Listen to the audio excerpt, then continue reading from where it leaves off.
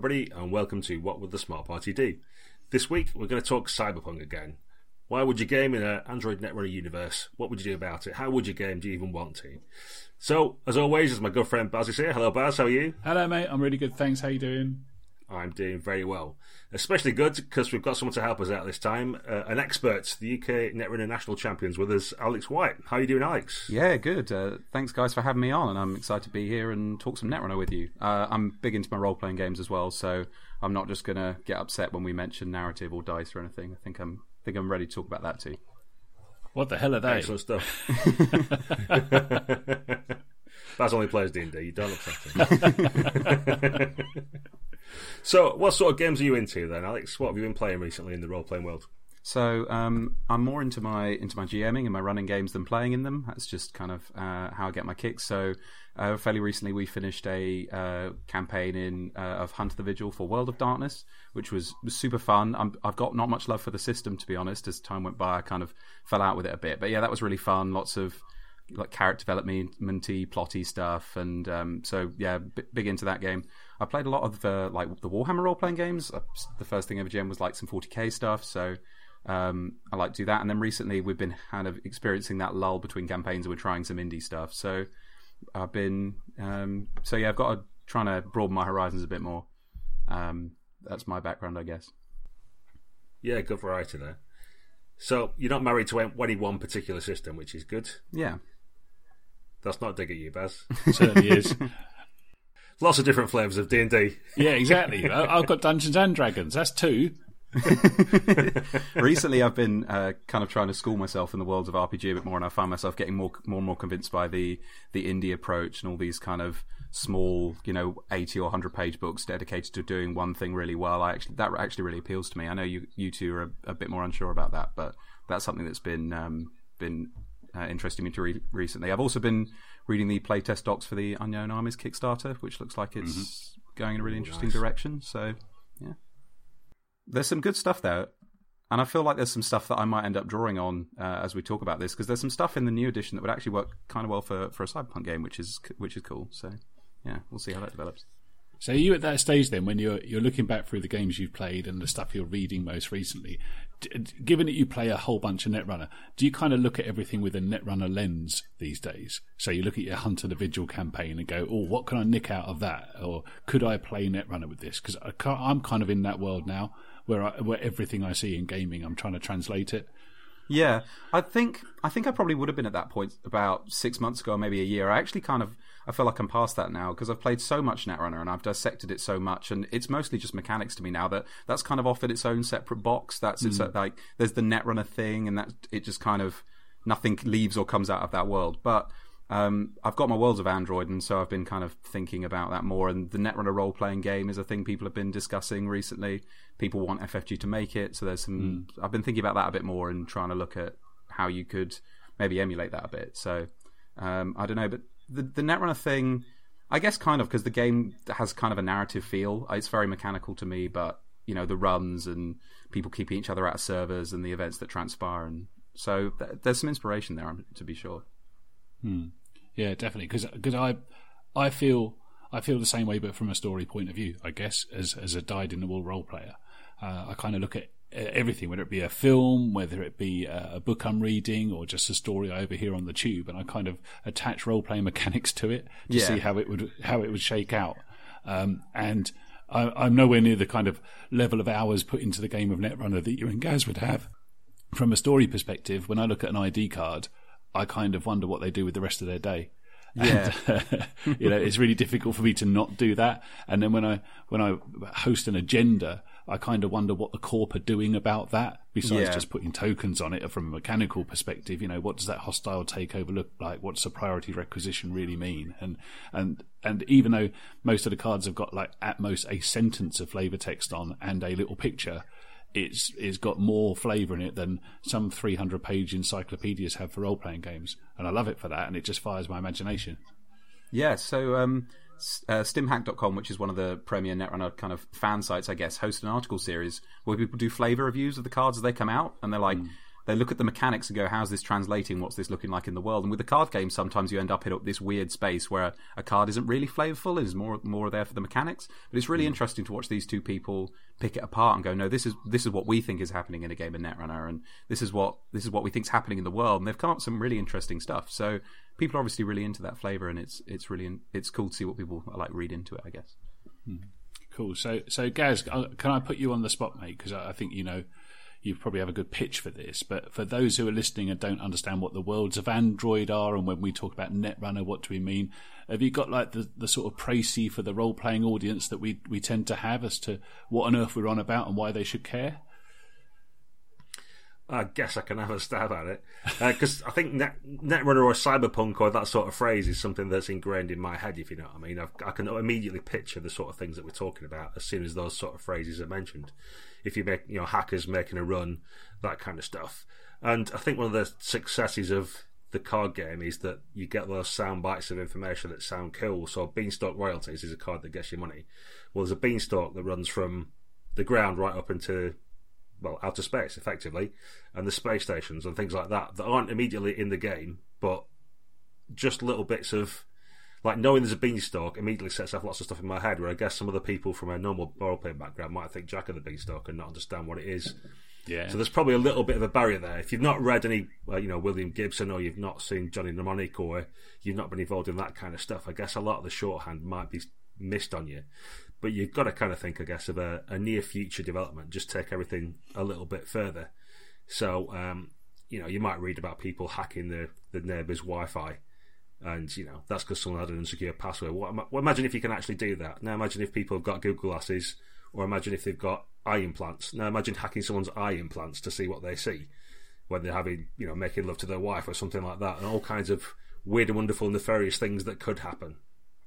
And it's expanding the sort of the boundaries of current technology just that little bit further, and then imagine what bad stuff could happen out the back of it, or what good stuff, I guess. But a lot of it's the what ifs of science fiction. I think that's where the real hook is. It's that kind of going back to the 1950s and 60s.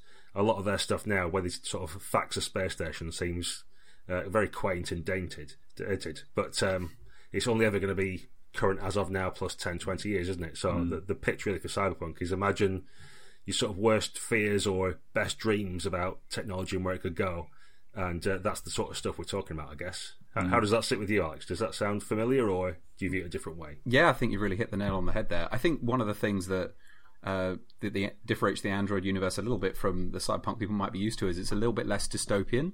I think some would argue that Cyberpunk is dystopia, and you can't really separate the two. But with the Android universe, it's a bit brighter and a bit shinier, and they've tried to show you what the Megacorp can do for you. And there's some of the cards in the game. Again, it's a good way to express it. They're rolling out veterans programs, and they're trying to feed the world, and so it's a bit brighter and a bit more interesting in that sense, and maybe a more interesting setting to play a game in, because it's a bit less black and white than Cyberpunk often is. So that's something that draws me to the Android universe a bit. So one of the things I really like about the world itself is that it kind of poses you some questions. So it's got that Jinteki think clones aren't people and might be toasters and that kind of thing, and just the things they've got in a vat for the tools for use.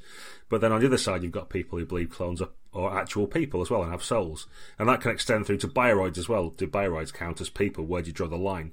But the game doesn't try to answer the question for you; it just poses the question, and then it's up to you as players to decide how you feel about that. Or certainly, I think that's good scope for a role-playing game, is to explore that sort of thing. Is what does count as a person? Yeah, so this is something where their approach changed a little bit over the course of the game. Was, I think, if you look at those first cards they printed, they tried to make the Corp look like the bad guys on the Corp cards and on the Runner cards, and now on the later cards they're trying to make the Corp look good on their own cards. Some of the Corp cards almost look like propaganda, and I think that's really, really cool that both sides are telling their own story. No, definitely. What's kind of strange is when I was doing a bit of prep for this, I went and dug out my original box set of Netrunner, the core set, which probably most Netrunner players don't even look at these days because they keep their cards in all kinds of different places. And right there on the front of the box, it talks about how it's a game set in a dystopian future.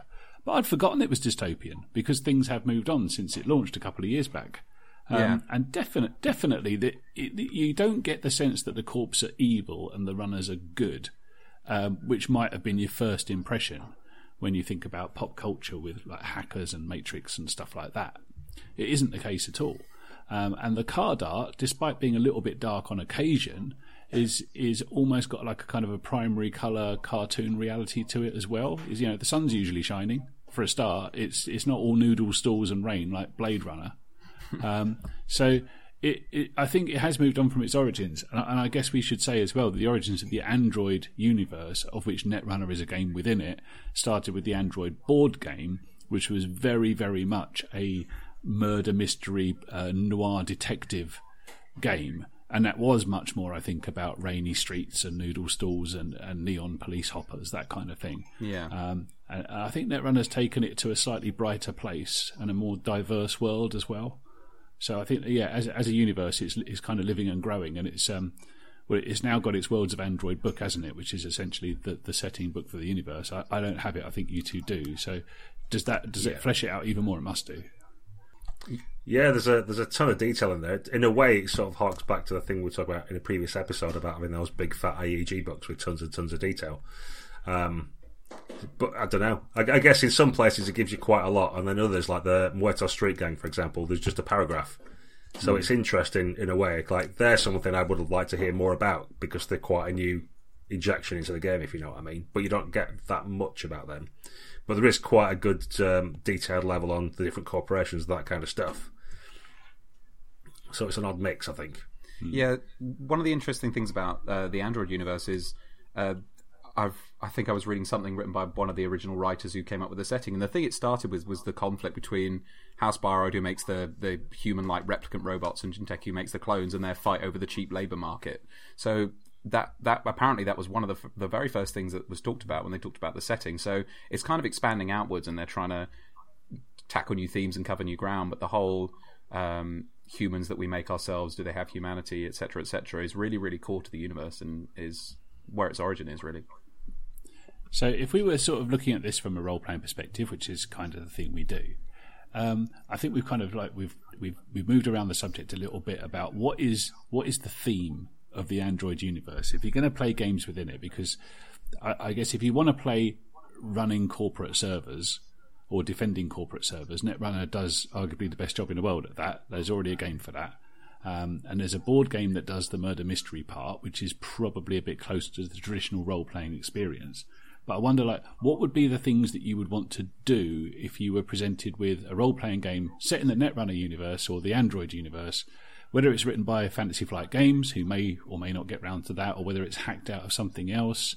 What would you be prepared to do, to sit down at the table? What kind of stories do you think would want to come out of that? Would they be about bioroids and clones, which is the original idea, or would they be about doing heists in corporate security blocks, or would it be about the day-to-day life of running a security consultant, or all of those things? Well, it's where I struggle with thinking about what game I'd use or how I build a system or that kind of stuff. It's actually, I think there's lots of interesting stories, but I can't really just pick one or think of something that would cover all of them. So, for example, I quite like the idea of there's been a breach and you're a corporate or whatever, or all your players are corporates or executives or whatever, and you've got to find out who did it and bring someone to justice for it, and there's a weight of the Jinteki Corporation above you or whatever, and someone's going to have to take their own life at the end of it, or some other dire consequence, that kind of thing. That sounds interesting. But then equally, I quite like a game where, for example, you're all clones of the same type. So you're all Nissim Mark IIs or whatever it happens to be, but you're all striving to make yourself different and individual, even though every time you get together you all look at basically your own reflection. And that kind of story. So there's like quite diverse stories I want to tell, and there need to be some kind of cyberspace or hacking or something in it. Otherwise, why are you playing in that universe if, given that it's such a big part of it? But then can everybody do it, or is it, because one of the big pitfalls of the old games is that you have a hacker or a runner or whatever you want to call him, and there was one guy who spent half an hour with the GM doing his hacking side quest, and everybody else sat around in the van waiting for him to finish, which was obviously no good. But I don't know. How about you, Alex? If you were to set out in a role-playing game, what sort of thing would you expect to do in this universe, or want to do? So I had a few thoughts about this. One of the things that I think would work really, really well in any kind of Android role-playing game is the idea of factions and important individuals and the relationship map. This is something that, a relationship map is originally quite indie, but I think the more traditional circles are adopting it now. I've talked a bit about the Unknown Armies 3rd edition, and in that, as part of character creation, you're supposed to create your characters and put them on this map and how they're linked to factions or other important characters in the setting, and you draw lines, you can put it all on a corkboard if you really want, and that kind of thing. I think that could work really, really well for something set in the Netrunner universe, because it's already got all these interesting factions baked in. I mean, for a start, there's the corporations, which have all these different arms. So maybe that's one on your map is, Harmony Medtech, the Jinteki Medical Research group. And then you've got like the group that hates Bioroids and clones, Human First. Maybe they'd be on your map. And you've got the detective, like the Caprice, the psychic detective. She's there. And you end up with this kind of, and it's great plot fodder for the GM. And I think a Cyberpunk game, and specifically Android, would be really well suited to doing that. Yeah, I think there's definitely scope for doing something like you work for NAPD, so you know that the corporations have got the filthy mitts in it, and your superiors might be corrupt or bribable or whatever else, and you're the few good cops that are trying to do right.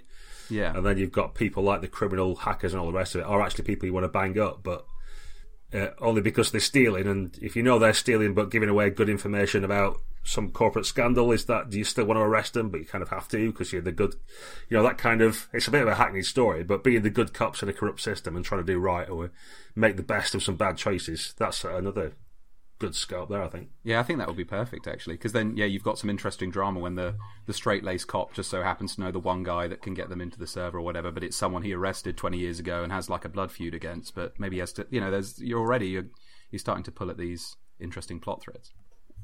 I think there's loads of mileage in it, and one thing that a role-playing game has to do, I think, to be successful is it has to accommodate, for want of a better term, a party, so a group of individuals. And clearly in the role-playing game, that's a normal thing to want to do. Whereas in the Netrunner game, it's a solo game. You're one against the other, or a two-person game, I should say. So, which is ideal for doing those sort of hacking runs that Gaz talked about before. If you want to bring that into the role-playing universe, you've got to have a reason for groups of people to be together. And NAPD is a great example, as is anybody who works for a corp. I think there's loads of really good untold stories from the corporate point of view, where you could put together like, a briefing team or the press corps, or there's loads of little units like that of people that would work really well together, like a project group. I mean, anyone who works for a corporation in the current day understands how team dynamics is like a really important thing, and there's loads of training courses you can go on, and that corporate world is really unexplored in role-playing. But if you make it sexy and everyone's got sidearms as well, and cool designer suits and space goggles, that makes it a lot more interesting than just playing The Office. But I'd love to do that. And for the hacking piece as well in the server, I mean, all my experience of playing Netrunner is I can't stick with one ID for very long. I have to play loads and loads of different hackers because I can't settle. So what I'd love to be able to do is play all of them. And the idea of like playing an anarch, a criminal, and a shaper as a hacker team, and maybe all three of them do a run simultaneously, because why not? Or maybe they just send off the criminal to do some bit, and then the anarch gets their time a bit later on. But you shuffle any 6 runner IDs together, I'd see that as a really good party. And there might be spotlight time that you'd spread amongst them all, but working together as a team seems like the sort of thing that you would do in Netrunner the movie. It's like an obvious thing to do, isn't it? And that's what I think the game should be like. It should get a real good sense of all the different bits of the universe as much as possible without being too skittish about it, which is why something like NAPD, Gaz, I think it's a brilliant idea, because you get to see the ritzy stuff, the seedy stuff. You'd get to deal with corps and hackers. You're kind of caught in the middle, in fact, aren't you? Yeah. I'm starting to write notes down as we speak now, because I'm really liking that idea. Yeah, but, I mean, another thing to sort of consider that which I like is if you played the One Roll Engine kind of games, in the sort of main book for that, they've got I think they call them corporations, but it's like gangs. I think the idea is that you could all be, for example, pirate captains, and then there's a little subset of rules that you can have for having your pirate fleets. And they'll have a certain amount of sovereignty, a certain amount of money and resources, and a certain amount of military strength and that kind of thing. So there's probably some sort of scope in there for you could be from different corporations or factions or whatever. And then you have a separate little mechanic for how your gang is, if you know what I mean. So whether your gang's NAPD or it's the criminal connections you've got, and you've actually got a gang, or whether it's a corporation or a department within a corporation or something like that, there's definitely scope for the screen time for your character as an individual, and then also the screen time for how's your faction doing within the Netrunner world, and how are they getting on, and are you in danger of getting a hostile takeover, or are you in danger of the cops finding out where your hideout is, or tracing your bank accounts, or that kind of stuff. There's a game that I backed on Kickstarter a while ago and just got around to reading called Legacy of Life Among the Ruins, and that's kind of this post-apocalyptic thing, but in that you create your character, but also you create your own little faction, and you get character creation is also faction creation, and there's rules for how they bounce off each other and interact, and your role within the faction and stuff. And again, that could work really well for an Android game as well. Yeah, I'd like to keep as much of that stuff as I could. That even that terminology, factions, is really cool. That's a cool piece of Netrunner. You know, you've got the corps of the factions, you've got your runners lined up into factions, kind of, sorta. It's like teams, really. And I think that relationship bit is the bit that you would want to explore in an RPG, because you can't do it in the card game so much. It would be a peculiar card game if it was about, you know, do the Shapers and the Anarchs have the same kind of agenda, for want of a better term? But you could absolutely explore that in an RPG, and I think mechanical support for that would be vital. So, what sort of things will we think about in terms of, is it going to be driven from what a character or your perception of what your individual or group wants to do, or is it more about reacting to outside forces? Because I think there's two halves to the card game as well, and talking of the old one that came out in 1996, I think, that I started playing with our good friend Simon Baz. Yeah. We just split the cards in half, so he always played Runner and I played the Evil Corporation, as is my want. Mm-hmm. So we have very different perspectives on what the game was about, because we only ever played one side of it, and every time we bought new boosters, we'd just give the other guy the other half of them, because it was a collectible card game back in those days. But that's somewhat skewed my perception even to this day on the sort of game that you want to play. So from my point of view, it was always about kind of setting up your defences or trying to advance your plans and trying not to let someone else interfere with it. Whereas from a runner point of view, it's very much about there's something I've got to go and attack and get something out of, with the inevitability that if you don't do something, then they're going to achieve their objective no matter what. So which angle would you attack it from, or would it be both? Is it more about you trying to get out there and make a difference in this dystopian world, or is it more about trying to, you know, survive, if you know what I mean?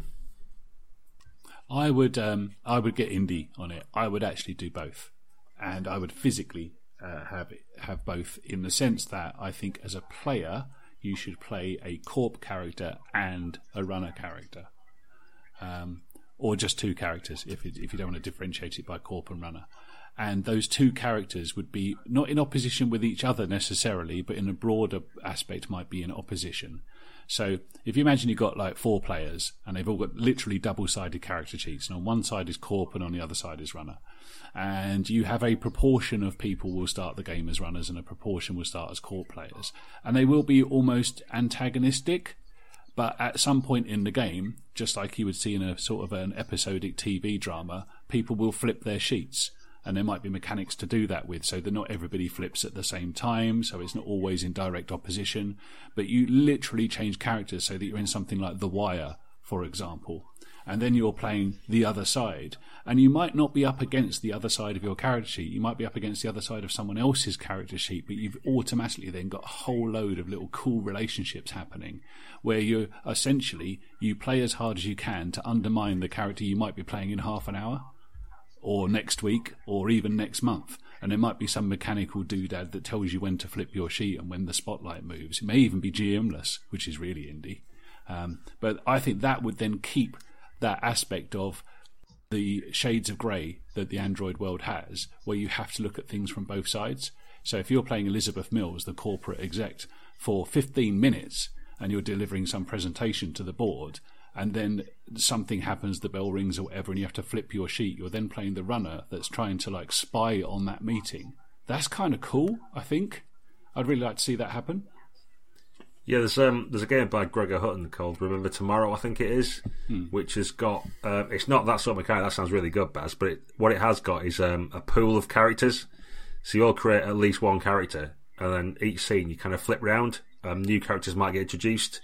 And it might be that you discuss Elizabeth Mills or something who didn't exist, and we make a little character for her, and that gets chucked in the pot. And at a later point or a later scene, someone just picks that up and swaps what they did have for her because they think of something cool that Elizabeth Mills might now be doing, given that her secret board meeting's been leaked or whatever it is. So it's not exactly the same mechanic, but it is that kind of, to try and include, if you wanted to include corps and runners and all other kinds of different roles, something like Remember Tomorrow is quite good in terms of you just pick a good character for that scene and run with it, and you might not play the same character again, or you may do, or someone else might play it, but that's really good for mixing up and getting lots of different elements all in one game. Yeah, I like that idea a lot, actually, because I think it would talk about part of the appeal of the setting is there's all these different forces pushing and pulling on each other, but instead of the players all being at the mercy of them, if they get to suddenly grab them and do what they like with them, I think it could be really engaging. I think if that game was good, it would really sing, but it would be very ambitious, and it's very easy to imagine it falling apart, isn't it? Yeah, definitely. Yeah, I think the obvious thing to do, this is too obvious, is to set up a game where you're all freedom fighting runners, like Neo in the Matrix, up against the big dystopian state. But it's been done before by loads of different games in loads of different settings, and I think Android is bigger and better than that. Yeah. So I'm much more interested, if I had to just play one side, it would be the Corp, funnily enough, because of the agendas. So in the card game, for those who don't know, the point of the game is to score out your agendas, which are your plans and corporate programs, and if you're the runners, you're trying to steal them. So each of those agendas is kind of like, for me, is like the title of that night's game, because it might be Oaktown Renovation, which doesn't sound particularly glamorous, but believe me, it's a pretty good thing. And it might be that's your mission as the Corp, is to make it happen, and you've got all kinds of runners and other things that are trying to undermine that or stop it happening or make it happen in a different way. So because the Corps have got the agendas, that's the side that, funnily enough for me, spins off more stories. The runner stories, I think, are a bit more obvious, perhaps. Yeah. Which is either to destroy or entertain or to steal, to line up with the factions. So I think it would be a mistake to make the Corps just purely the antagonists. It would be too easy to do. Everyone's done it before, and I think that would be a real sort of unique selling point for a role-playing game based on Android. The sort of potential to bring the runners into it, I don't know. I'm with you. I think, as I've already mentioned, I like the corporation aspect, but then it's kind of how do you involve the runners then at that point? Because you could easily have internecine warfare amongst corps or within departments within a corp, but you're still trying to make it. If you're still trying to encapsulate runners and things like that without them just hacking you all the time, how do you make more of a human story out of the sort of network of runners and people that are out there, if you know what I mean? Because it'd be easy to fall into a trap if you're doing Oaktown Renovation of, you have to remove squatters, or it could quite easily just become quite a sort of boring corporate tale, couldn't it? So how would you still keep the magic alive about the other aspects of Android if you're doing a renovation of a city block or something? I think if you're playing as the corporate, we're playing in the corporate world, I think you kind of want the runners to be like this dark shadow that's cast over everything you do, because that's kind of, again, that ties in with the game. Or in the game, it kind of, the way the game plays out, it's not so much the runner is scared of the Corp, it's actually much more the other way around, where the Corp always feels defensive and they're terrified. They're going to come in through the window, they're going to come in through the door. So I feel like that's how you would kind of want to put it into the game if your job was Oaktown Renovation, is, oh God, Valencia Estevez is stirring up some stuff about how what we're doing is bad. What's she going to do? Is she going to attack us directly? Is she going to send some protesters? They're almost like these malevolent demigods that are lording over you in image as well as in the threat. And if Noise comes out and says he opposes your project, what does that mean? So I feel like they're kind of the ultimate antagonist, but they have to be threatening in a myriad of ways. Yeah, that's interesting. And one thing I've not really seen explored, I may have just missed it or not read enough into the lore and stuff like that, but I haven't seen much of corporations using runners. So, for example, someone paying Gabriel Santiago, like Jinteki, for example, to go and hack Wayland to find out what they're up to or to get some money off them or whatever it is. So, have you seen any sort of aspects of that, Alex? Or not really. I think people have been talking about that since forever, and they introduced a runner in one of the expansions that was kind of working for some kind of cybersecurity force. It wasn't really clear if she was kind of counter-hacking the runners, but I think the system operative card type is them trying to do that, but not really. They're kind of going for the dueling hackers thing. But yeah, that could be really interesting too, is if you've got a mission where you've got to try and, I don't know, pay off a runner, or you reckon you can use them to hack the other guy that's going to hack you.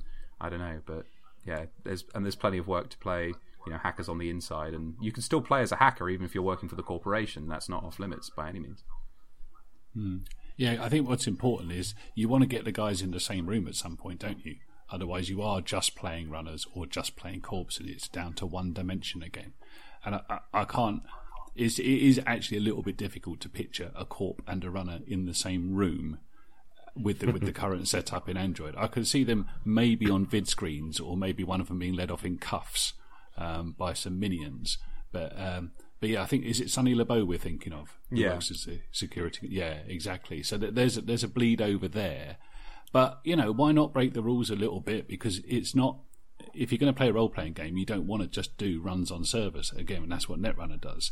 And I think the very first thing that would happen in the very first mission, if you were ever going to write a scenario pack for this RPG that doesn't exist, is you are all called into a corporate boardroom, but you're like infamous hackers, and you're wondering if this is a trap. That's going to be the very first thing that happens, isn't it? That's scenario one.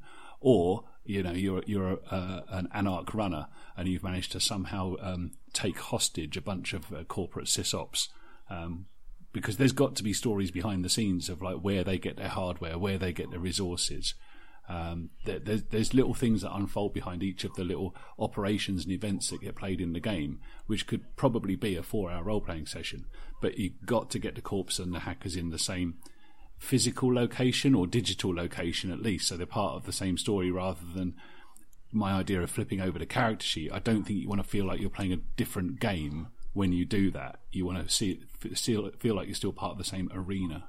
Yeah, it's funny you mentioned the physical space thing, actually. I don't know a ton about this, but there is some story in the Android universe where Reyna Roja, who's kind of the freedom fighter and the real champion of the people, I believe there's some plot where she gets kidnapped by Wayland on purpose as some kind of gambit to get inside the building, like the Joker in Batman or something. It's a bit silly, but it's a really cool setup for a scenario. Is we've captured this hacker, but it all seems a bit too good to be true, and she's there in the building, and you can go in and interview her, and stuff starts to go wrong. So that kind of thing does happen, and the universe has played around in that space a little bit. Nice. So it's doable. Another idea I quite liked. I played a game. It was using the Don't Rest Your Head system of all things. Which is about insomnia. So I don't know how he got there, but Paul Lawrence did a scenario which was basically like Running Man. So you had a group of guys running through this death maze, basically. But we played the hackers who were trying to support him. So we kind of like put a massive bet on Slaughter Jones, or whatever it was called. And then as they went through these different arenas and stuff, we were trying to hack the system. So we're turning cameras off, we're messing with automated defences, we're arranging weapon drops and all kinds of stuff like that. So I think that's probably another aspect to look at, is that when you think of hackers and the corporations, certainly in terms of the card games, you're thinking about breaking and bringing them down and taking their agendas and all the rest of it. Whereas perhaps what you can do is think more around the corp just as a backdrop, and you can use them. But what you're doing is exploiting them, or trying to work out ways of making money or get advantage or something like that. It doesn't have to be the corporations are bad and the runners are just trying to bring them down. It can be more about the corpse is just the sea in which you're swimming, and you're a shark trying to get the best advantage in that environment.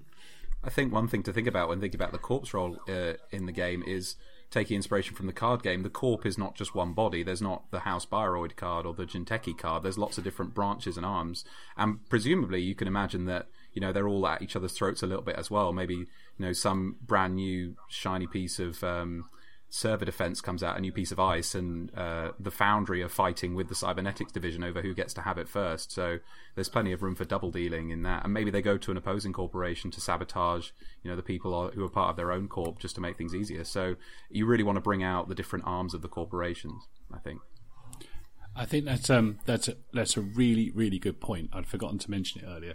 One of the central parts of the Netrunner card game is the notion of influence, which is taking cards from other factions and putting them into your deck. And it's a foolish Netrunner player who doesn't use influence to the max, frankly. But in a role-playing world, again, I'd want to replicate that.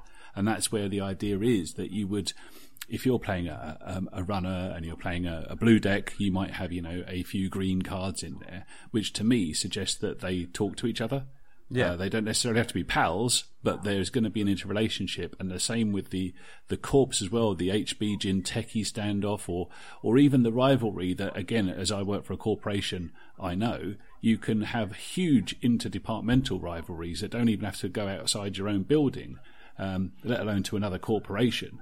And I think it's probably really important that we would tackle that idea of it not just being about you as a single person. Again, Alex's idea of relationships and building influence and bringing in other parts of the game, so that you can't just take a Jinteki corporate officer template and leave it at that. It's going to be coloured by the relationships and the allegiances and the alliances and the enmities that they have with the other factions in the game. And that needs to be represented for me on the character sheet in some way. Yeah, the whole idea of influence and making deals is something that I think role-playing designers are really caught onto as a great thing to put into your game, because it often leads to players making hard choices. So if you think about influence, you can take inspirations from the game. There's a really important Jinteki card, Caprice, the Psychic Detective, that House Biroid decks often use just because it works really well synergistically. But that's a session, isn't it? If someone's like, well, we want to get our plans through, but we're going to need Caprice. It's the only way it's going to work. And then you've got to, to go to Jinteki, and they're like, yeah, we'll loan you Caprice for 2 weeks, but down the line, you're going to have to scratch our back and help us out here. And you end up having these obligations and owing people favours. Yeah, absolutely. And Jackson Howard is the busiest man ever, even though he's only in one little office. Yeah, exactly. Yeah. And how do you start out a negotiation with Caprice Nisso? She's psychic. She knows what you can afford to pay before you even start talking to her. No, she's the best, because it's over in 5 minutes. She tells you what's going to happen, and you just have to accept it. Yeah, that's true. So, which brings me to the next thing I was going to say is, I think probably if you could distill the lesson of Netrunner, the card game, down to one thing, it's that time is money, and the notion of time and money is the two big pieces of resource that fire up the whole game for me, from a mechanical perspective, as well as maybe a philosophical one, I suppose. If you're a business, time and money, blah blah blah blah blah. So, time is represented by clicks in the game, and money is represented by credits. In a role-playing game, those would both be probably treated as kind of ancillary to the main event. So your money might go in a little box on your character sheet, and you might go and do a bit of shopping, but people kind of try to move beyond equipment lists and stuff, and I don't think this would be a game for it either. And time is just what would happen as you played. I think those two concepts are so central to the card game, I'd kind of like to see them represented, again mechanically, or as part of the scenario or whatever. And I've got a couple of ideas, but not much more than that, as to how to make time and money important, more important than just numbers on your sheet. So we're not going to put you guys on the spot particularly, but have you got any notions or other games you've played before that play with that, about time pressure and money pressure?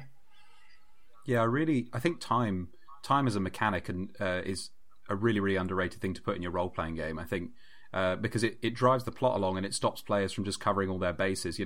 Someone who's been running D&D recently came to me and he was like, I have this problem where every time they get in a fight, they then take an 8-hour rest in the dungeon, because why wouldn't you? So you've got to have time pressure mechanics to stop that being an option. So I know in Torchbearer, which is like a Burning Wheel spin-off, every time someone they condense it pretty easily, and they're like, okay, every time someone rolls the dice, some unit of time is passing, and you're all getting a bit hungrier and a bit thirstier and a bit more tired. And I think that kind of thing works really well, because it means you can't just faff around for ages. So maybe that's how you play the game.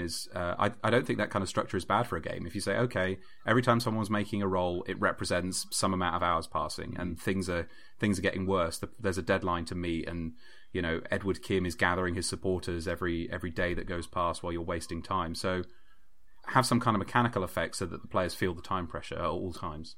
Because that's what working in a corporate world is like, isn't it? Yeah, definitely. And Torchbearer is awesome for that. It's a game I know pretty well, and there's some good Netrunner hacks for that. Another game is Blades in the Dark, still in Kickstarter, but it feels like it isn't, because it feels like everyone has heard about it or played it or whatever, even though you can't buy it. That uses it comes from Apocalypse World, I suppose, some of its concepts, but one of the concepts is using clocks. It's still a little bit loosey-goosey, colouring in segments of clocks as you go. It just tends to be because it feels like time has moved on, so let me colour in a section. But it still moves at the pace of whatever the group feels right at the table. I fancy, like Torchbearer, something that kicks in and it's inevitable, and it's not down to the GM to decide when the clock moves forward. It just does. And if you could tie that to potentially, going back to my idea of a double-sided character sheet, if you get like 4 clicks worth of action with your runner, and then you have to turn your character sheet over, and you've got to play the corporate character for the next 3 clicks, That just feels like it should be right for me. That you've only got so much time to squeeze the drama out of your situation or rescue the hostage or whatever. It doesn't mean that the task has failed. It just means that you cut away, and maybe the task has failed or it gets more difficult. But that idea of you've got a limited period of time to achieve your objectives before you've got to move on to something different, that really appeals. And you don't see that a lot in any other games apart from, time travel games, and they break those rules. So I think that would be an interesting conceit. Yeah, it's a really good currency for a game, I find, because it means the GM isn't constantly trying to think of downsides to the players' ideas. So I don't know, if something goes wrong, maybe the court will call the police, but that's going to take 2-time actions. Or they could just bring in a bunch of hired thugs, which is only going to take 1-time action, but there might be some repercussions down the road. So that kind of thing tends to just create drama, even without that much effort on the part of the GM.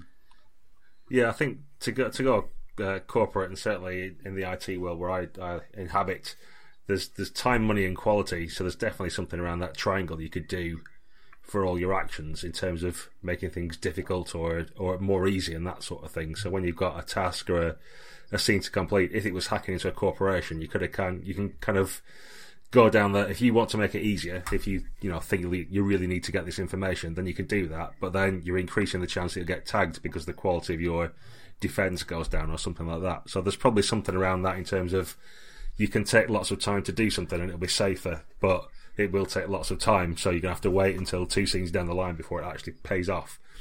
And if you want something right now, you can have it, but there's a cost to that in terms of either the quality or the money you're going to have to pay to do it. And I like the idea of being a constant kind of clock on all those things, that you can't achieve everything, and you've kind of got to balance and make your best choice with the resources you've got, because that seems like something that emulates the card game in terms of you've got so many clicks and so many credits, and you've got to judge how to use them most efficiently with the information that you've got at the time. One thing Netrunner doesn't do is provide dice. It's got a random element in what's in the deck. You're not quite sure what the next card is going to be, but you can manage that as well. It's not a random game. It's a game of resource management. And in an RPG, very often, whether you succeed or fail at something will come down to rolling dice. But what if the thing that allowed you to succeed or fail was the time and money you put into it, rather than the necessarily even your skill at something? What if everything was doable, but it all took an amount of time? So, you could write an AstroScript pilot program on the moon, but it's going to take you 3 months to do it, but your board wants it done in 1 month. So it doesn't matter how skillful you are, you just can't move that amount of time around unless you can get other people to help you, etc., etc., etc. So, again, it might move away from a traditional RPG quite a lot. But what if it wasn't about how skillful you were, but just how well you could manage your resources to get stuff done and prioritise, which would feel quite corporate. I think we can also bring out the factions with this idea too. Maybe if the players were picking what faction they were, and different factions were strong in different areas. So the Anarchs, maybe they get things done really fast, and they're not going to have to worry about their time pressure. But there might be a downside. People might find them down the road. Maybe their special ability is, you can get this done in half as many time clicks, but you will be tagged and they will know where you are. And you can bring that to the corporations too. Maybe MBN is super fast, but your downside is you're extremely vulnerable if they come after you. So the players get to pick how they want to manage their resources when they deal with the faction aspect of the game, I guess. Yeah, totally. And the GM, if there were a GM in Netrunner, it'd be represented by the fact that cards are played face down. So that's the bit that you don't know, because Netrunner is much more a game of bluff and trying to figure out what's underneath the backs of those cards that you can't see, and that's kind of like the GM bit. So if you push it too far, you just end up coming back to the why don't we just play Netrunner, which you don't want to go too far down the road of replicating everything in it. But the idea of time, I think, is absolutely central to the game. Maybe not obviously so, because they're just tokens you move about. After a while, it becomes purely mechanical. But that would differentiate it from a game of, say, Shadowrun or D&D, where you can just camp to recover. And it means you don't need wandering monster tables or this, that, or the other, or all the other little conceits that other games use to get things moving. It will literally be, I've only got so much time. And then the other thing is money. I would want to avoid having just a box with the credit symbol next to it, where you're just rubbing it out with the pencil every time you go and buy some bullets. Although you probably aren't buying bullets, actually. We should talk about combat a bit in a sec, I suppose. But you're probably buying plascrete because you have to. But who wants to cross off a credit amount and just put down a lesser number on the sheet? That doesn't feel right. Clearly, the card game is very, very abstract. But the ability to generate economy is something that I'd like to see in the role-playing game as well. It is something from the World of Darkness, newer things and that kind of thing. We have a resource level, and that's one way of doing it. The problem is I think you might have, say, 4 dots in resource is quite a lot in the World of Darkness, and you generally then won't run out of money. You can buy a new car if you want, and that never changes. So once you've got to a certain resource level, it feels a little bit like I can just have anything now, so it becomes less exciting. Whereas if you had a resource pool that reduced whenever time you did something, and then you'd have to go on a hack or do something else to then replenish that pool, that seems more interesting. But obviously, to replenish your credit pool, you then have to use time because you need to go on a hack and do something that's not on your mission and that sort of thing. So I like the idea of it being not necessarily having money and time as hit points or something, but they should definitely degrade every time you use them.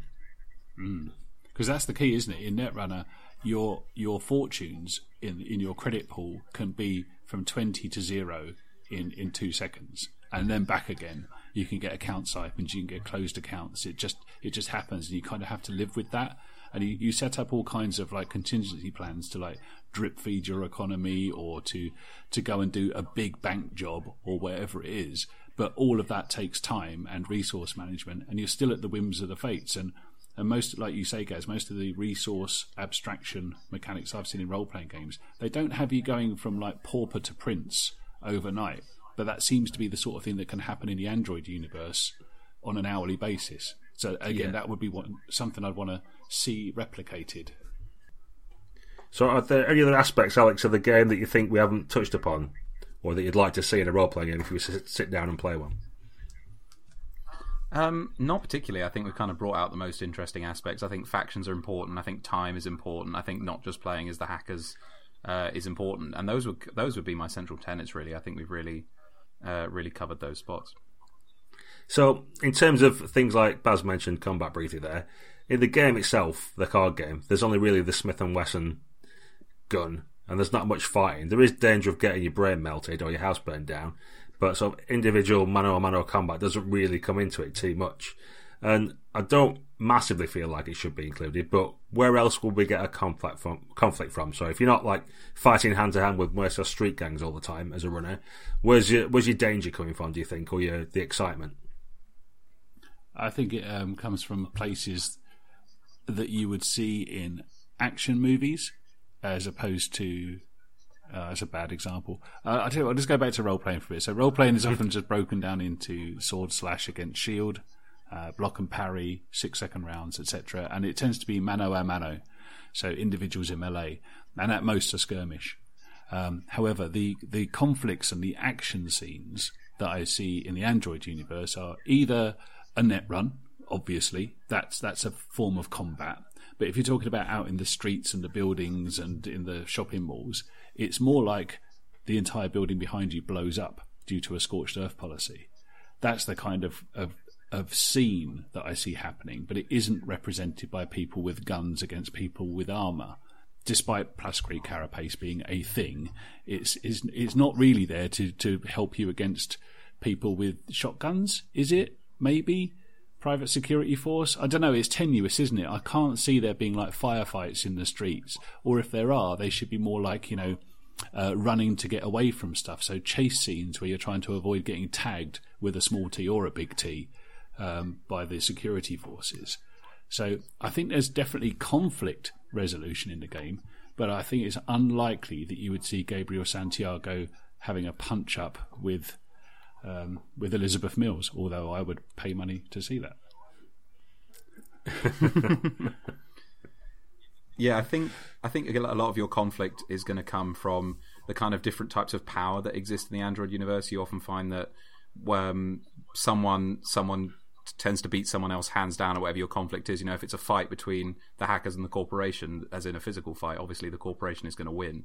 But if it's kind of an information war, then your runner's going to have the upper hand. So I think it's all about people fighting conflicts with completely different tools and weapons, which is something role-playing games often struggle to really emulate. But I think that's where you want to go. Also, I think the word run is important. I think there's going to be a lot of running away and running after each other and trying to arrest people. And a fight, something very, very important has happened if there's a physical fight in the setting, I think. Yeah, I can see chase scenes happening all the time in the Android role-playing game. It's not something that's represented by the cards particularly well, apart from maybe that trace and tag mechanic, which is very abstract in the game, isn't it? And obviously so. But I can actually see the stories being all about chases, whether digitally or running through nightclubs or running through shopping malls or trying to get surgery done at the last minute, that kind of stuff, because that brings time into it again, because a chase is all about time compression again, isn't it? Can you open up the lead so you can get away, or can you catch them in before they get onto that hopper to get away? So that would fit really well for me. Yeah, I think you can take a little bit of inspiration from the card game there, because the one thing that can sometimes happen in the card game that feels a little bit like the chase is if the runner is tagged and should be dead, but the corporation happens to have not drawn the kill card yet, and they're desperately digging through their deck as you try and end the game. Yep. So you could kind of emulate that, where you're playing as your corporation. Like, we know exactly where they are. We just need to get this scorched earth policy past our ethics committee, and we need to get it funded. So we're racing to get that done while the runner is trying to get away. That kind of thing. You could probably have an interesting. It takes time to arrange a traffic accident, doesn't it? And and you need to hear from your C source first. What's more cyberpunk than someone desperately filling out paperwork because it's the only way they're going to stop the nefarious hacker? Yeah, that's right. Yeah. I mean, I think it's all there, but I think to Gaz's point about combat, I suppose, which would take up a meaty chunk of any other role-playing game. I just don't see it happening. I don't see fights with bouncers outside nightclubs. That's what Shadowrun is for. Shadowrun does that very well. I can't see that being the thing. But I can see plenty of conflicts in there and plenty of tension and plenty of peril. But I think if it does come down to two people in an elevator having a fight with katanas and trench coats, I think it would be done wrong. That would be bad. Yeah. Yeah, well, that's one of the things I want to draw out, really, because any other cyberpunk game I can think of, it all comes down to that. There's somebody with wide reflexes so they can go 14 times around, and they've got a cyber mono katana or whatever, and I don't know. I think there's a lot more interest in the setting than that kind of stuff, to be honest. The conflict and meat of it seems to be elsewhere. Yeah, without meaning to digress too much, I think there's too much combat in cyberpunk RPGs in general. I just think that if you want your combat, your D&D is probably going to cover you a bit better. And I think it's a bit of a waste that, Shadowrun is Shadowrun, but other than that, the Cyberpunk 2020 rulebook or whatever, a third of it is all combat related, and I'd rather play a different game for that. I want to know about all the other types of conflict that happen in your cyberpunk setting. Yeah, and the other thing I would jettison as well, or not completely, I would keep it there from a narrative point of view, is the massive chapter of cyber gear. Because again, that doesn't sing Netrunner to me, despite seeing characters with cyber arms and despite clone chips and strange little things like that. There's plenty of cyberware in the card game, but it's not like going down to the shop and buying it all, which role-playing games can often make you feel like you've got to do. You don't build a character out of cyber kit and then stick a name on it, which is arguably what you did in the trad cyber games back in the day. You've got naturals, and you've got adjusted chronotypes, and you've got all kinds of weird humanity, and right up to like clones and bioroids, as Gaz was talking about back at the start. But I don't think they're just a list of equipment, despite in the card game having perhaps a list of a rig made out of hardware and resources and programs. It might look like it's a shopping list, but it doesn't feel that way. And I don't think you would build a character in the role-playing game based around what its body looked like. That wouldn't give you abilities necessarily. It would just give you flavour, perhaps. I don't know. What do you think? Yeah, I think you are kind of right. I do like the idea of having different programs and selecting from a list and that kind of stuff, but it depends how much of a detail you want to get to into the hack, like you said previously. If we're actually going to build a game where you do hacking for half an hour, play a game in Netrunner, the card game instead. Don't do that, but...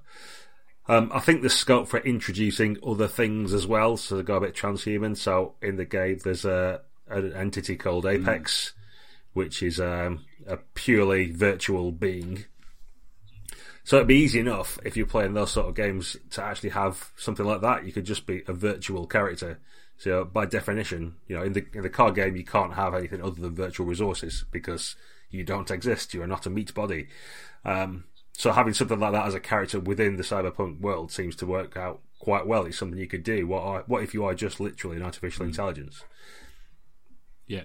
Yeah, that's one of the big benefits of zooming it all out a little bit and trying to concentrate on the factions and the forces at play instead of just playing every day in the life of a character's shoes. Is it lets you play cool characters like some kind of weird presence that only exists on the internet. Okay. So to take it, if we're making it impersonal then, just to sort of throw an idea out there and see if it sticks, would it be better, rather than playing Gabriel Santiago or Andromeda or something like that, would you be better off playing the Criminals as a faction? Would that be something that flies, or is that just a bit too broad? I think it's probably best to have a little bit of both. I think that's absolutely fine. If you know, like the game I was talking about, Legacy does this too, where you do create a faction. Your faction's really important, but you create some character, and the idea is that they are either the leader of or very influential within that faction, so that if you want to have those zoomed in moments of role playing, if you want to have a conversation with someone in an elevator or play out a scene where you're having dinner or whatever, you can. And I think it's fine to have, I am of this faction, here's the faction, it's got a write-up, here's me, I have a write-up. That would be what I would do. Yeah, I think for a runner, I'd want to play the identity, the person. I mean, the card game already incorporates it a bit, doesn't it? Incorporates in that you play a corp, rather than an individual. But even then, I'd want to be an executive or a sysop or a person within that corp, because I think that it's a human story. I think the Android universe has got loads of glitz and chrome on it, but at its heart, it is a story about people and what people are and what that even means to be a person. So, without wanting to get too philosophical about it, because normally I just punch kobolds in the face for XP, but in Android, I'd kind of want to do that story at that level. But as part of that, you're also bigger than yourself too. So, you know, you're normally fighting for something, whether that be global peace or just to enjoy yourself or just to burn out, or, you know, you could complicate people in a complicated world, but everyone's got an agenda. And I think that agenda needs to be writ large, but it would make it depersonal if all you did was play a faction. I think you've got to be a person within it, for me. Yeah, I agree. Okay, so what about if we're going to play a corporation, Jinteki or whoever, what about taking something like the Ars Magica approach? So you could all be, like, each person would have a character who's an executive in one of the big corporations, for example, and then someone else is their PA, and someone else is their security expert, and someone else is like the IT guy and whatever else. So you have a variety of roles with a level of different power. And then every session you switch around. So one week we're playing and Baz is the executive and I'm the guy on the door at the front and Alex in the IT room. And then next week we switch over to Has Byroid and Alex is the executive and, you know, someone else is in R&D and all the rest of it. So you have different levels within the company and you swap around companies and players each time. Is that something that would be worth exploring? Is that just get a bit too... You're telling different stories the whole time? Telling different stories in the same universe is kind of cool. I think it requires it might require a group of avid Netrunner fans to all GM within the Netrunner universe and play their different stories around their different houses at different times. I think that would be doable. The Ars Magica thing works for one reason. It's got like that kind of very, very small world. So the Ars Magica world might be just a covenant, which is going to be like, you know, Winterfell in Game of Thrones. That's about the size of their world, and there might be 50 people living in it. And so if there's only 50 people in your world, you might as well stat them all up and play them all. But clearly the Android universe has got billions of stories going on, and I think it could get quite unwieldy. I think the middle ground would be to play 2 people, which is more than the traditional one and less than that troop style play, which is for me is a corp and a runner. And because I think there is definitely mileage in seeing multiple angles of the same story. But I think if you were to try and do like in Ars Magica, where you might play, it's a rotating cast, but you might generate a dozen characters in your first session, that could be quite a big ask. And I think as well, you know, you would lean on the card game mechanically. I think it depends on the system that you're using. But if we were to use, for example, Fate, it would be absolutely trivial to stat up like the character Donut in the card game without thinking too hard about it at all. So you've already got kind of the backstory of all the characters from your card game knowledge. I don't recommend this game we haven't written to people who haven't played Netrunner at all. That would be a stupid way to get into the Android universe. But you've got to assume perhaps that people know who Katie Jones is. Yeah, I think you want to have a reasonably narrow focus with 1 to 2 characters, because I think you're selling yourself and you're maybe selling the setting a little short there if you don't. And I think I want to follow the same person down the line a bit more, because it allows people to do things that have a short-term payoff now and a long-term consequence. I think if we talk about corporate life, taking actions with short-term benefits and long-term consequences is kind of par for the course, isn't it? So that's why I would be resistant, because if I want I don't want my executive to make some deal that's going to screw him down the road and then go, but we're not playing him this week, we're playing someone else. I kind of would want to see it through. Cool. Okay, right. So I'm getting conscious of our clicks might be starting to run out, or our credits might be, or if it's the way I play Netrunner, both. And I've no idea what just happened, but Gaz is walking away with the victory somehow. So let's pull this to a close. So I guess final thoughts would be, if we sort of zoom back out again from what we've been talking about, which is all awesome, and I've written loads of notes and might do something with it. But do you think we'll get beaten to the punch? Do you think the three of us would get an RPG developed before someone else does it? So is Fantasy Flight likely to do a Netrunner role-playing game, or is somebody else going to do a really good stab at it? Because I've looked and people talk about it a lot. I haven't seen anything heading towards Kickstarter or a shelf at any time soon. What do you think? Is there legs in this for the general market? I think there's a bunch of demand for it. I've heard loads of people talking about it, specifically in the wake of the Worlds of Android book. And Fantasy Flight games have been quite interesting. They've been very quiet, which suggests that maybe they've got plans. They love making role-playing games. They make loads. They've got how many 40k role-playing games? Yeah, loads. I'd be like 6 or 5 or something. I'd be very surprised if they didn't do something with it. And I think they've gauged the fact that there's demand, and I think people would want to play it. I think it wouldn't be too difficult to. There's some decent Cyberpunk games that have come out fairly recently. The Sprawl just came out of Kickstarter. That's an Apocalypse Engine game that I think would handle Netrunner really well. Tech Noir is a pretty good game that it uses Netrunner language. That game talks about connections and factions and all that kind of stuff.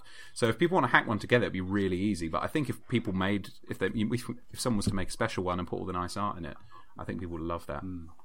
Yeah, I think FFG are likely to do something based on how successful they've been with other games. The worry's probably a bit strong, but the concern I've got is that it is probably more likely to be the traditional role-playing game that we've mentioned before, or something similar to Star Wars Adventure of Empire or that kind of thing, rather than it being the sort of game that we possibly talked about doing tonight. So it might be a little bit traditional, and there will be a combat chapter and things like that, I would suspect. So their role-playing games are very traditional, absolutely, all the ones they've done so far. Yeah, they've got a stable of writers and people they trust to write these sort of things, so I can't see them going too far away from the standard. That was the other question I was sort of going to ask, is I've been scribbling notes as well, and if we did make a game, how easy would it be to file the numbers off so that we didn't get sued off FFG, I guess, is the thing, you know. We could easily pull something together, but then how do we do it? Or, you know, would we have any joy pitching a brand new game to FFG? That's the question. I don't know whether everybody can answer that, but it'd be an interesting one. I think as a fan project, it wouldn't even blip on their radar, mate. If Jinteki.net is a thing that I can access tonight, then they're not that bothered by people using their stuff wholesale. I mean, they are bothered. If we became billionaires at it, which is the most unlikely outcome ever from anything role-playing, then they might. I think, you know, they might get a bit snooty if we just reference loads of cards. But again, you know, these things are freely available, and they seem reasonably cool about letting fans do their stuff. I don't think it'd be a massive image as long as you weren't like wholesale downloading all their imagery and sticking it in books and stuff. But you'd want, if you filed the serial numbers off, I don't think you'd have a Netrunner game. I want to be able to reference Catty Jones, you know. I want to be able to talk about Scorched Earth and you know, and Shore Gamble and all those things that might have little TMs next to them. Although actually, I don't think they do. But you want to be able to use the lingo. I think the thing that would save us is also the thing that would save us a bunch of money too. Is I kind of wouldn't want to put a setting chapter in this. It wouldn't be a standalone book. You would have to come to it with some Android knowledge, whether from a card game or the board game or the Worlds of Android book or just looking stuff up on the internet. You know, the first line should be, "Don't come here as your first stop." But if you're already a fan of that universe and Fantasy Flight, and you know how to look up card images and you know what people are talking about, then this is the way you can tell your stories within that world. And arguably, you've written a game that other people could take into Shadowrun, because then you're not talking about the intricacies of the setting. You're just talking about the intricacies of the stories you can tell. So in that sense, you're kind of building a generic game, but you'd kind of want all the examples of play, of which you've got to have some, would have to reference stuff that happens in the card game, wouldn't they?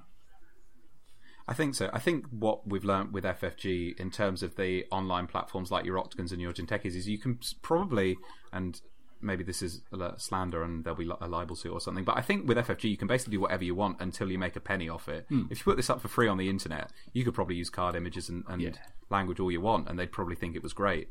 The key is just try not to make any money off it. So if we or someone wanted to do that, I don't think there's anything stopping you. Yeah, it's the old adage, isn't it? How do you make a small fortune at role-playing games? Start off with a large fortune. Which is actually what makes me think FFG might not do this. Seriously. Because I come at it from a different perspective in that, I play my D&D games, so I'm kind of intimately tied into what Wizards of the Coast are doing, and they have yet to do a Magic the Gathering role-playing game because they've already got a big fortune from it. And their time and resources that they put into that universe is better off making new boosters, new data packs, new stuff for the Magic card game than anything they would get. Despite the fan clamour, these are not stupid people. They've got graphs and they know how to work Excel, and it just doesn't give them the dividend that the huge resource sink of doing a role-playing game would. I think Worlds of Android, I don't want to be too cynical about this, but that's just them writing down their IP, which is the sort of thing they can hand off to like film producers and video game makers in the future as the setting Bible. They kind of had to do that anyway, but putting a robust role-playing game mechanic around all of that, they might have people who could do it, but those people are doing other things for them, and they would have to stop doing those other things to do this. That is a very good point, yeah. Yeah, I guess what it could be, potentially, is the only thing that sprung to my mind is they're seeing how well this sells. So if they sell a bajillion World of Android books, then it's probably worth the time putting some rules in it and basically reprinting it. But if it doesn't sell all that well, then they probably got a good gauge then of whether people want to buy books in that setting or just want to buy the cards. Yeah. Okay, well, I think that's us. We've gone over an hour probably there. Thanks for listening, everybody, and thanks very much to our special guest, Alex White. Thanks for coming on. Thank you very much for having me. Yeah, cheers, Alex. That was really good. Thanks, mate. It's been a pleasure. So, if any of you got any ideas about a good Android Netrunner game or something similar or anything we've missed, please feel free to email us, drop stuff in the comments, all the usual stuff. And, of course, if there's any interest in the sort of ideas we've talked about or anything you want to expand upon, feel free to get in touch and we'll happily chat to you about it. So, that's all from me. Yeah, cheers, everybody. See you soon. And I'll see you next time. Cheers, everybody.